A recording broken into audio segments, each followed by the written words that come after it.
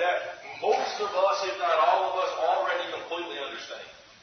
But yet it's something that as we think about being holy, we have to really understand what it was like back in the day. And we're talking about back in the day when Jesus was walking on the earth. We see that this passage that we looked at in Acts the 5th chapter, of this statement that is made about the apostles and the believers, is right after something amazing happens in chapter 5, where Ananias and Sapphira are struck down because they lied to God. And you'll remember there at the beginning of chapter 5, who pointed out that they had lied to God? It was the apostles. They knew that type of information. And so you would see in verse 11 that fear fell on the disciples. And all of these types of things is like, whoa. So let's put ourselves there for just a split second. One of us drops dead in here. And someone says, the reason why you're going to drop dead is because you lied to the Holy Spirit. Boom. Yeah, right? We're a little scared. Guess what we're not going to do?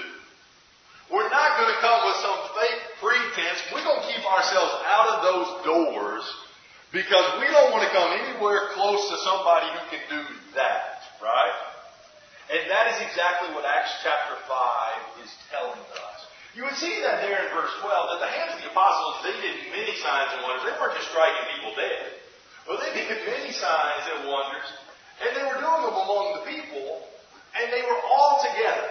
And so imagine there for a second, you got the group of them, and there's 12 of them now, right? The one, Judas, has died, but they have replaced him. And they're all there together, and the believers are with them as well. But notice the reaction of apparently the people in verse 13. None of the rest dared join them or associate with them. And there's a lot of debate about who that is. What I think is being said there is that the people who were not believers, they didn't come anywhere close to the apostles and the other Christians because they were afraid of them. And that in one sense is holy, isn't it? When you can't come anywhere near someone because of fear or because of some separation that is there, and what we see is that the apostles truly were holy men, right? And as a group of them, we got to ask ourselves the question, what made the apostles holy? Because it's the truth that the apostles were set apart from everyone else. And we're going to see tonight things of which you know, but things of which we can't forget about the importance of the apostles of Jesus Christ. So as we begin tonight, we're going to look at the very beginning. And I want you to go to Mark the 3rd chapter. That's where we're going to begin this evening. And we've talked a good bit in this quarter, I guess, about a call, right? We've been called to come up the mountain. You know what's very interesting about these men who are called the 12 apostles or the 12?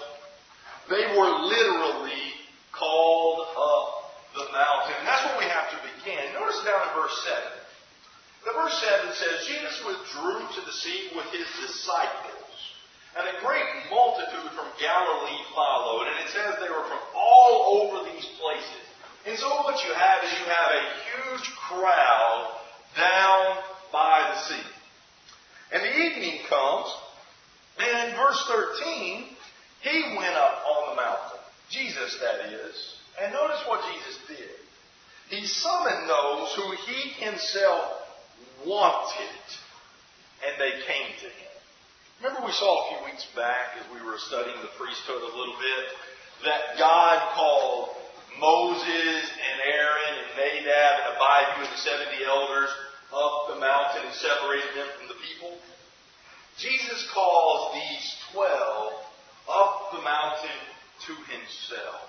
And why did he do that? Notice, he chose them to be with him. Verse 14. And he appointed 12 so that they would be with him. And I want you just to stop there and think about that. What's it mean to be with Jesus? He chooses you to be with Him. It means you get to be in His entourage. You get to roll with Him wherever He goes. You're with Him. And guess what? You're not following Him like the rest of the crowds are following Him. He's saying to you, come on, let's go. It's time to get in the boat and go across the water. Or hey, go get them some food. You're His inner circle. And guess what? The people do that. They knew the difference between them as followers and these men who were called to stand and sit and do everything with Jesus. There's a distinction that is made. And the distinction that we see, they get the task. Not only are they going to be with Him, but notice the rest of verse 14, that He would send them out to preach. Their job would be, hey, you hang out with me, but yet you're going to do the same thing I did. You're going to go preach. And then we would see a lot of other things. I want you to turn to the Gospel of John for a second. And I want you to see something that is interesting about Jesus choosing them. Go to John chapter 15. In John chapter 15, you might remember the statement that is made, I am the vine and you are the branches. And we need to remember that in that particular context, Jesus is talking to the disciples. This is the Last Supper. John 13 through John 18 really, but 17 is the Last Supper or in the garden. And He's just got those disciples there with Him. And He says, I'm the vine, you're the branches. I want you to notice something that He says to them down in verse 16. Now we know verse 12. I love you, love one another just as I have loved you. We love that verse. But I want you to notice verse 16. You did not choose me, but I chose you. Let this sink in for a second. Jesus handpicked them. And notice why Jesus said He handpicked them, verse 16. I chose you and appointed you that you would go and bear fruit, and your fruit would remain, so that whatever you ask of the Father in my name, He will give to you. This whole point of them being called to preach was that they were to bear fruit. They were to bring people to the branch, through the vine. And that their fruit would remain. It wouldn't be plucked off. They wouldn't chop it down. But they would yield fruit as well. And Jesus said, I chose you so that you would go out and you would do that. What does that tell you if you're chosen for that job? Special, isn't it? Especially when you've got multitudes and thousands of people, and I'm one of 12 who's chosen. So maybe you can go back to your days in school. I was chosen for two things. One of the things I was chosen for was this, what they call youth leadership. And they announced it in chapel one morning, and they said, and our youth leadership representatives are Wes Gossett. Well, they said, is Wes Gossett. I said, do what? I didn't know what in the world that was. I didn't apply for it. I didn't do anything, but I was told I'm in that. So I go to the office. I said, so what is this? And they say, there would be, depending on the size of the school, there would be no more than 3 students from each school that are chosen to go and to have these things every single month. You go to these meetings, you try to work out problems, blah, blah, blah. You try to learn about leadership. All right? I didn't pick that. I was chosen for that. Out of the number of kids that were in my school, those other kids at their schools, they were chosen for that. There was a reason. Because the teacher saw something in us. For whatever case that may be. It wasn't you took it on yourself. And that was the idea of an apostle. They didn't take the job on themselves. They were handpicked, hand-chosen, because they were going to bring fruit into the world. That makes you feel good. Because someone has confidence in you. And you go out and you do that. But got to do? They got to do some other cool things. Go to Matthew 10. As Matthew records this calling up on the mountain of where he names these 12, notice the cool thing they get, and you would even see this in Mark's account. But here's where they get that ability to perform their miracles. So verse 1, Jesus summoned his 12 disciples, and he gave them authority over unclean spirits, and to cast them out, and to heal every kind of disease and every kind of sickness. Does everyone get to perform miracles? That separates you, doesn't it? Isn't that what they were doing there in Acts 5? They were bringing them just to hope that the shadow passed by. And that the handkerchief. We're talking about nobody else is doing this. Except for who? Jesus. And can any man do more signs than this guy? They said, is the Christ going to do more signs than this? And now you get to do that. Imagine that for a second. First person comes to you, and they're sick. And you lay your hands on them, and you say, in the name of Jesus, and they get up and they walk. Or they get up and they get to work like nothing ever happened. Can you imagine that rush? In fact, that's what they do once they're sent out and they come back. And they come back and they're so excited about it, the demons obey them. And Jesus said, you should really rejoice that your names are written in heaven. That's awesome. And the other disciples, they didn't get that. So guess what they didn't do? They didn't assume that position until later. You'd have Paul writing about these false apostles. These people who were trying to be apostles. But guess what? They didn't have the same authority that the real apostles were given. So you said, what's the difference between a disciple and an apostle, right? Again, basic. Disciple is a follower. A learner who follows. An apostle is one who is sent on that commission. These people were chosen to go. And they got to go up the mountain. Now, as we carry forth here, they not only were chosen, but because they were chosen, we have to see that they received special attention.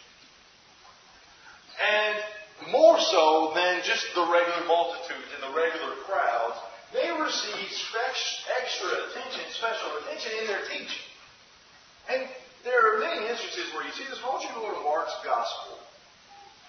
In Mark the 4th chapter, remember Jesus taught in a lot of parables to kind of weed out those who were truly going to follow and those who were just along for the loaves and the fishes and the miracles, right? But notice the interesting thing that is said in Mark's Gospel, beginning in verse 33. That with many such parables, he was speaking the word to them, so far as they were able to hear. And here is verse 34. And he did not speak to them without a parable, but, and that's the crowd, but he was explaining everything privately to his own disciples. Again, put yourself there. Everybody else in the crowd has no idea what in the world he's talking about. But he's telling you behind closed doors. We're walking along the way as they're asking him, what does this mean? He explained it to them. How much easier would life be if you didn't have to go through and figure out the problems? But it was explained clearly to you and thoroughly to you. Now here's the catch. Did the apostles always understand what it said? Absolutely not. They weren't able yet. But he was taking the time to give them that teaching. Why? Because they weren't going to go out and preach. They had to understand it. And he gave them that special attention in their teaching. What are some of the other things that he gives them? And you go back to Matthew's account. We'll go to Matthew for a little bit. In chapter 16, as he's walking along the way, he's asking his disciples, he says, who do men say that I am? And some, he said Elijah. Some say another prophet, right? And there's all these different, some say the Christ. Then Jesus turns it to them. He said, well, who do you say that I am? And Peter says, you're the Christ, the Son of the living God. And guess what Jesus did? He didn't refute that at all. He said, verse 17, blessed are you, Simon. Because man, flesh and blood has not revealed this to you, but my Father. Now notice verse 20. Then he warned the disciples that they should tell no one that he was the Christ. Everyone else is wondering, is he the Messiah? And he told his disciples, I am. But don't you tell anybody. So in essence, guess what the disciples also had to do? Had to be able to be trusted. To keep things secret. And we'll notice that in chapter 17 in the next series of lessons. They had to keep it quiet. I don't know about you, that's hard to do sometimes. Especially when everybody is wondering, is this the Christ? And you can plainly say, yeah, he is. But he said, no, don't say anything. Only those 12 knew that. Notice something else that is very interesting that he gives them. And then it begins here in chapter 16, verse 21, that he tells them that he's going to have to suffer. They are given this privy information that the Christ will suffer. So 21, from that time Jesus began to show his disciples he must go to Jerusalem and suffer many things from the elders and the chief priests and the scribes and be killed and be raised on the third day. Not everybody's getting that teaching. People don't get that teaching really, except for in cryptic language, in the last week or so. But Jesus is teaching these disciples, and we'll see it again. We'd see it again in chapter 17. He was telling them he was going to be delivered over by the people. Now again, how would that make you feel if you're the apostles? This guy that I'm with, and I'm following around, that has given me these miracles, that I don't completely understand, is now telling me that he's going to die. And he's going to be killed, and I know that he's the Christ. I bet most of us would act just like Peter would. As Peter responds in the following verse 22, he took him aside and said, God forbid. That'll never happen. We think, not happening. There's no way. Because we just couldn't see this. His disciples were given that private, that privy information. And then once that actually takes place, right? They remembered the word that he said. When he's like, that's what he meant. Destroy this temple and in 3 days I'll build it. That makes sense. Because guess what he did after he was raised that only they got? Look in Luke the 24th chapter.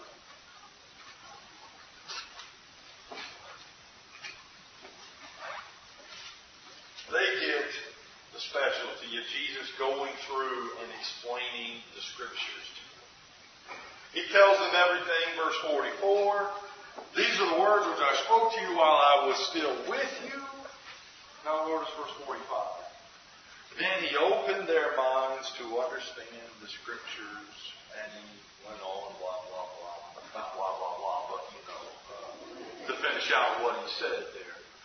The emphasis is that he showed them. It was like their eyes were open to things they had been reading for years and years. But now they see it. It is now, as we would use the term, it's now brought to light.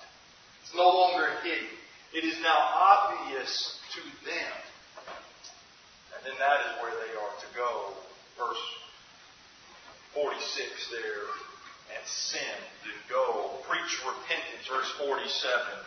Beginning first in Jerusalem. But here's the other part of the special attention they got. Yeah, they got all this special teaching to which you and I are very familiar with now.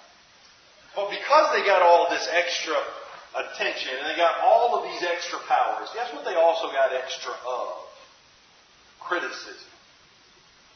Because they often demonstrated, as he would say, "Oh, you of little faith." They saw it. They had been a part of it. So when they're in the sea and they're afraid, and they say, "Master, don't you care that we're perishing?" "Oh, you of little out the demon that is in the young epileptic boy who's often cast into the fire and into the water. Oh, you of little faith. So much more was expected of them. They were being explained. They were having it all. And yet Jesus, probably in front of other people, would say, don't you understand? Notice that in Matthew the 16th chapter. They're still pretty close. That's in that story, that epileptic. Where they can't cast the demon out. And Jesus and three of the apostles, they come down from the mountain. And there's an argument that has broken off between the disciples and this father. And he said, I brought my son to you, and your disciples couldn't cast it out. Jesus said, oh, faithless generation, right? He rebukes them for this. But notice here in Matthew chapter 16, in verse 8, how he says this. You men of little faith. Why do you discuss among yourselves that you have no bread? And excuse me, this is the time where they're arguing. Jesus says, beware of the leaven of the Pharisees. And they're in the boat and they realize, oh, you don't have any bread. He says, little faith. Haven't you seen, as he goes on to say, do you not yet understand or remember the 5 loaves that fed the 5,000? We didn't have food before, and I made food happen. Or the baskets, how many did you pick up that were full? Or 10. Or the 7 loaves that fed the 4,000. How many baskets were picked up then? Multiple times you haven't had any bread, and you've had more than enough to spare because of me. But here's the real point, verse 11. How is it that you do not understand that I speak to you, that I do not speak to you concerning bread, but beware of the leaven of the Pharisees and the Sadducees? The hypocrisy of them. How do you not get that? How many times have I got to tell you? It's almost like he's been telling this over and over. It's not about food. It's not about food. Man shall not live by bread alone. But yet you're so wrapped up because of your little faith. I'm talking spiritually here. I'm talking about their hypocrisy. So then in verse 12. Then they understood that he did not say beware of the leaven of bread, but of the teaching of the Pharisees and the Sadducees. Don't you get it? Do you not understand? Or as he says in that night that he's betrayed in that final supper, go to John 14, maybe the one that maybe is the hardest to really put ourselves in. Remember he says, I'm the way, the truth, and the life, right? No man comes to the Father but me. So the statement is there in verse 7. He said, if you'd known me, you would have known my Father. And from now on you know him and have seen him. And here's Philip chiming up, one of the 12. He said, Lord, show us the Father, and it is enough for us. Jesus said, have I been so long with you, and yet you do not come to know me, Philip? This guy's been walking around with him for about 3 years. And he's been in the inner circle. And he's performed the miracles. And he's heard the teachings. And yet, he doesn't even know Jesus. And isn't that crazy? Well, how often does that happen with us? We think we got this relationship. We think we're close. And then, man, I have no idea. Or I've got a completely different concept about who you are and what you are. Jesus said, how long have I been with you? You don't know me. That's painful. That wasn't just, how dare you not. It's, those closest to me don't get me. All alone, as he would be later in that evening, because they would all scatter. But, as I said, once he's raised, they come to life, too. Their eyes are opened. They can't believe for joy. But he says to them after he explains the Scriptures to them, right? He says, I want you to go to Jerusalem. And that gets us to our third and final point. Is that when they're in Jerusalem, Jerusalem, what they get that nobody else got, that separated them from the rest, is they received the promise from the Father. They were baptized with the Holy Spirit. They weren't given the Holy Spirit only. They were baptized with the Holy Spirit. I want you to go there to Acts, the 2nd chapter. How it didn't occur to me until I was driving here this evening to add this as part of the slide somewhere in it. But the other thing that set them apart is that they were flat out witnesses of the resurrection of Jesus. They saw Him after He was raised from the dead. They were eyewitnesses. He didn't appear to everyone, right? He appeared to the 12, group of 500, and a few others. But not everyone got to see Him pre-death and post-resurrection. But the apostles did. And they were always told that they were going to be there in Jerusalem. So verse 4, as they were in the house, they heard that sound of the mighty rushing wind, that there appeared, verse 3, above them, fire, distributing themselves as each one rested on them. And they were filled with the Holy Spirit, and they began to speak with other tongues, and the Spirit was giving them utterances. The point of the baptism is that it just happened on them. Jesus didn't lay His hands on them and they got the Holy Spirit. No one laid their hands on them. It was, and they were immersed in the Holy Spirit. That only happens one other time. You know when that other time happens? It happens when the Gentiles receive the gospel. And Peter is there. He's in the house of Cornelius. And he's explaining to him why he's there. And while he's there explaining, all of a sudden the Spirit comes on them. And they began speaking in tongues. And so Peter describes that in chapter 11 as he comes back to Jerusalem and tells the Jews that the gospel has gone to the Gentiles. He goes and he makes sure that they understand that verse 15, this is the same Holy Spirit that fell on us at the beginning. And he says, I remember what it was, verse 16. I remembered the word of the Lord, how He used to say, John baptized with water, but you will be baptized with the Holy Spirit. That was the aha moment. We got that back then. But they received it as well. So what's the blessing about that? What's so special about being baptized with the Holy Spirit? Well, it goes back to the Gospel of John in our last two passages. In John chapter 14, again, we are in that time of that final meal and that final evening.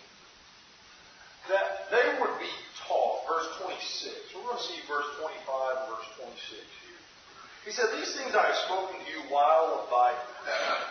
But the Helper, the Holy Spirit, whom the Father will send in my name, He will teach you all things and bring to your remembrance all that I said to you.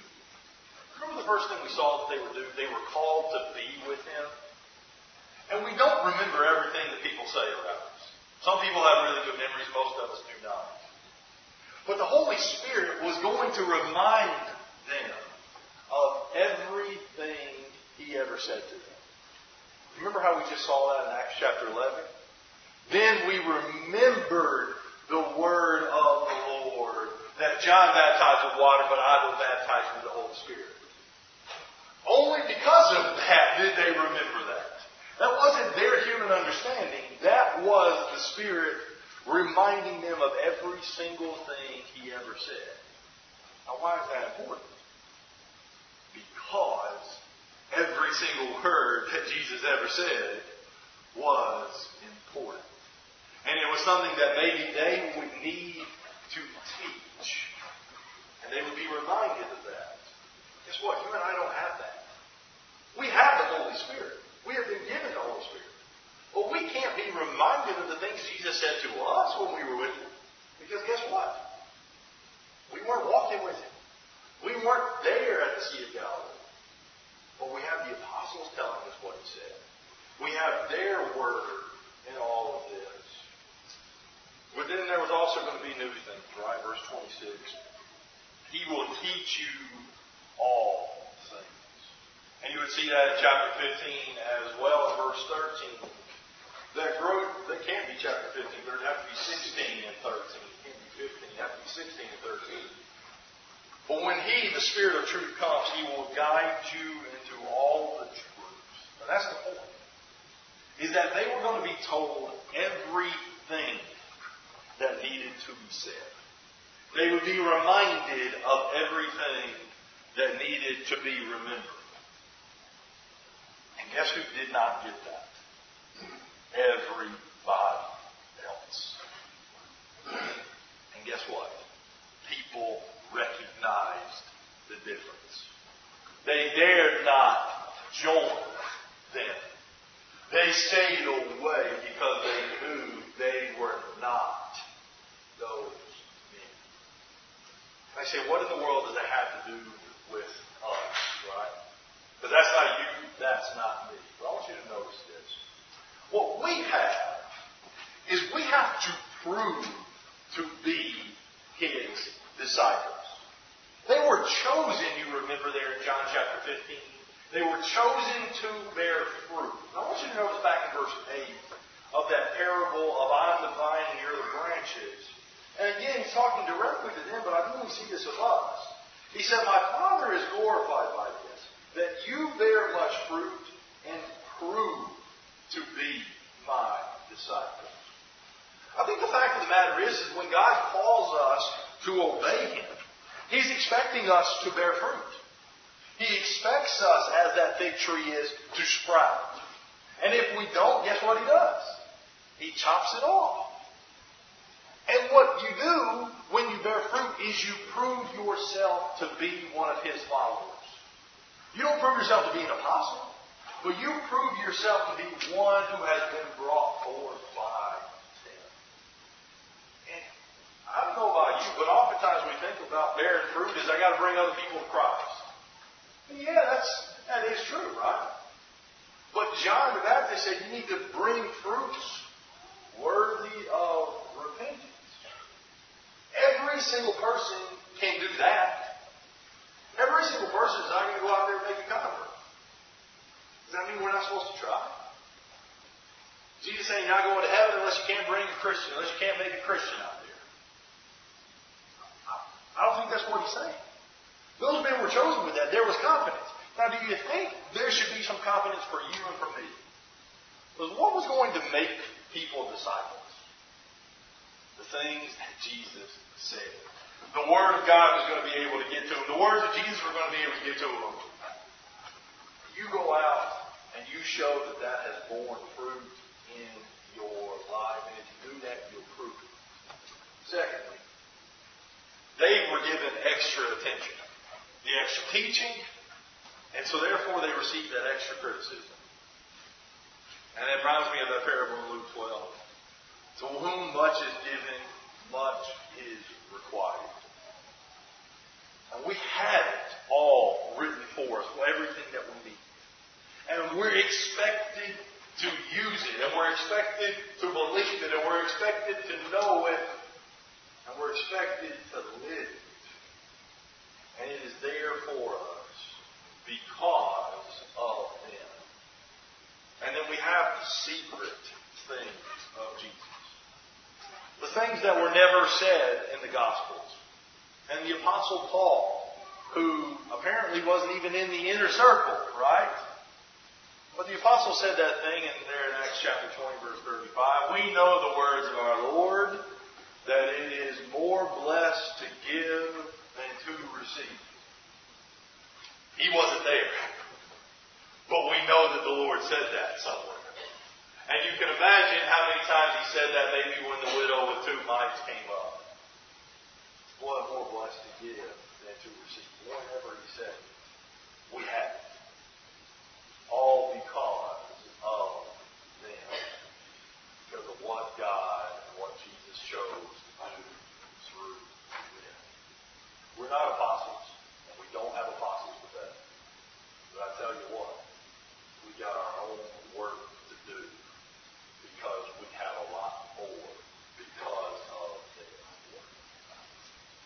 Something to the invitation anyway this evening. We ask that you come now.